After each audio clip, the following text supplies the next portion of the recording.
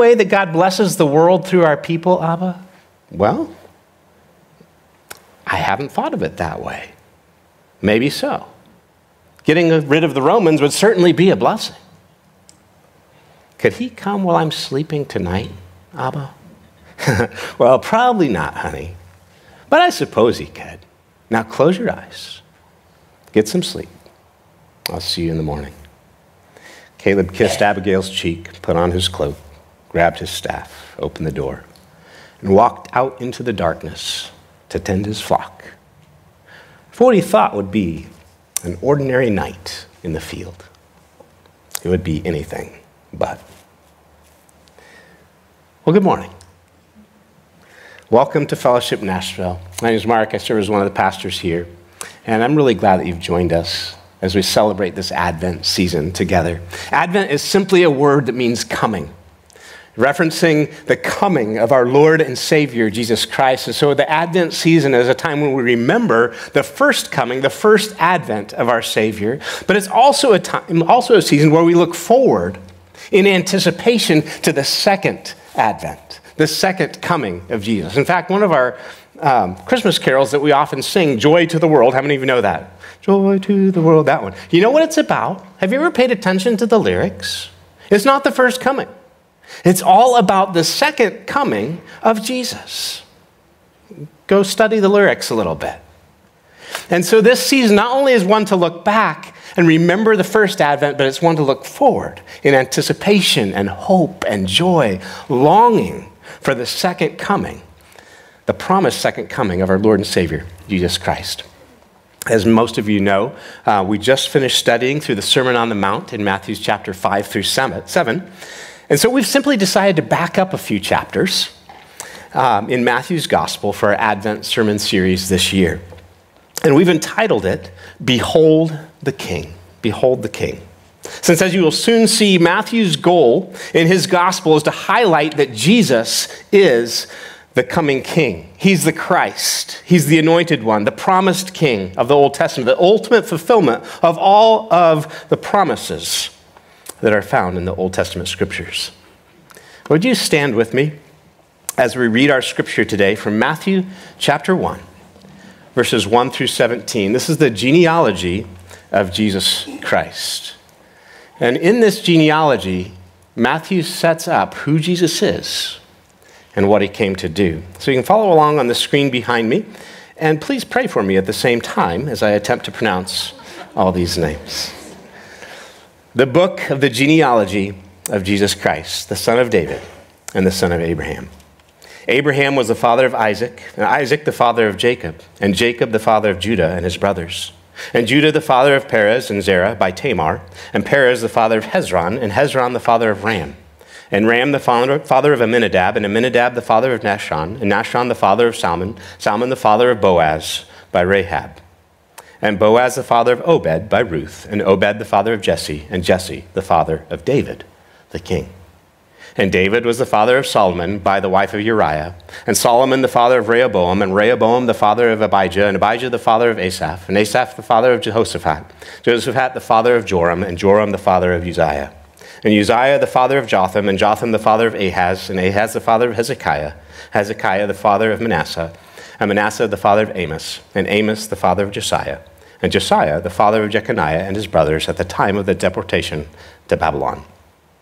And after the deportation to Babylon, Jeconiah was the father of Shealtiel, and Shealtiel the father of Zerubbabel, and Zerubbabel the father of Abiud, and Abiud the father of Eliakim, and Eliakim the father of Azor, and Azor the father of Zadok, and Zadok the father of Achim, and Achim the father of Eliud, and Eliud the father of Eleazar, and Eleazar the father of Matan, and Matan the father of Jacob, and Jacob the father of Joseph, the husband of Mary, of whom Jesus was born, who is the Christ.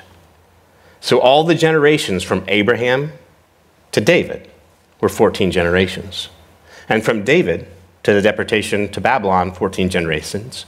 And from the deportation of Babylon to Christ, 14 generations. This is the word of the Lord. You may be seated. Thank you for praying. It helped. There's a lot that we could unpack from this first century genealogy, but our time is short this morning. And so I want to just go to the main purpose for why Matthew wrote it. You know, one of the surprising things about this genealogy is the inclusion of 4 women's names. That's surprising for a patriarchal society in which this was written. But the main purpose that Matthew gives us this family tree of Jesus, the original Christmas tree, if you will. The main purpose is that he's intentionally pointing out the family connection of Jesus to both Abraham and David. And in doing so, Matthew is calling his readers' attention to the fact that Jesus is the fulfillment of the Old Testament promises given to both of them. Jesus is the one from the family of Abraham through whom all the world would be blessed.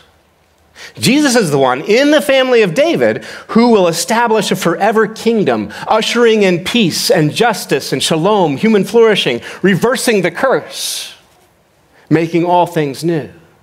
He, Jesus, is the blessing. He, Jesus, is the promised king. He, Jesus, is the promised savior of the world. In fact, we will see over and over again in the next few weeks that in these first 2 chapters, Matthew continually points us back to the Old Testament, and he'll say something like this. This happened to fulfill what was spoken of through the prophet. 5 times in the first 2 chapters of Matthew, Matthew does that in his gospel. References the Old Testament and says, look, see, it's happening now. Now's the time. Basically, Matthew's creating a narrative form of a flashing beacon, going, hey, look at this. Draw your attention right here. He's here. It's happening. The blessing has arrived. The king has come. Jesus is the Christ.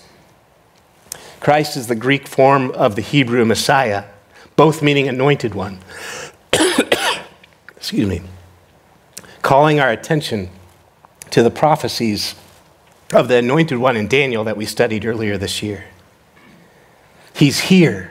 Behold the king. Behold the king.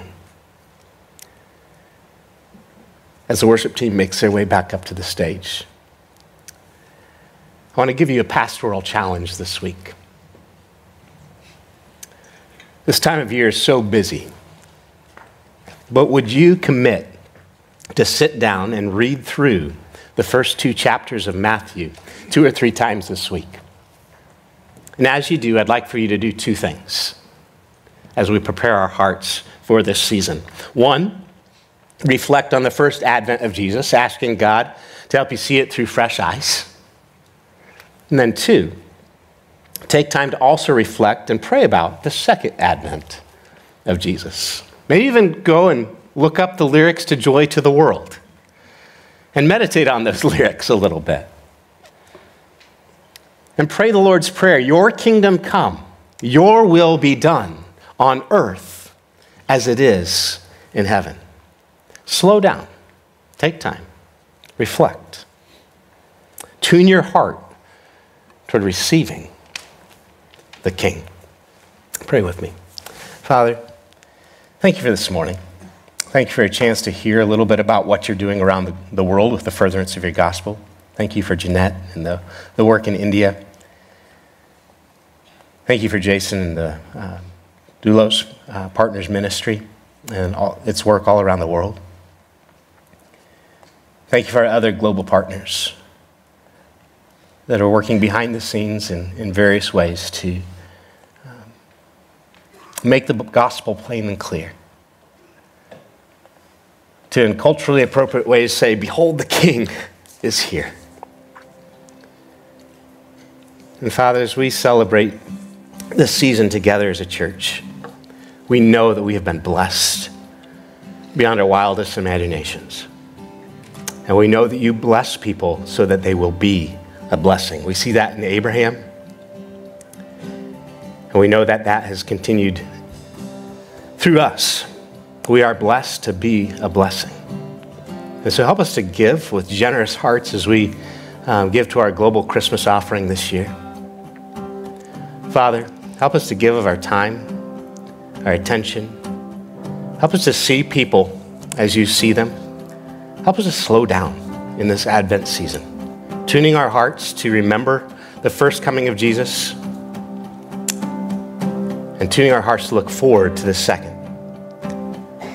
and taking the time to point others towards the hope that we have in our Lord and Savior, Jesus Christ. Thank you for the promise, and that you always, always keep your promises. Amen. Stand with us as we close in song.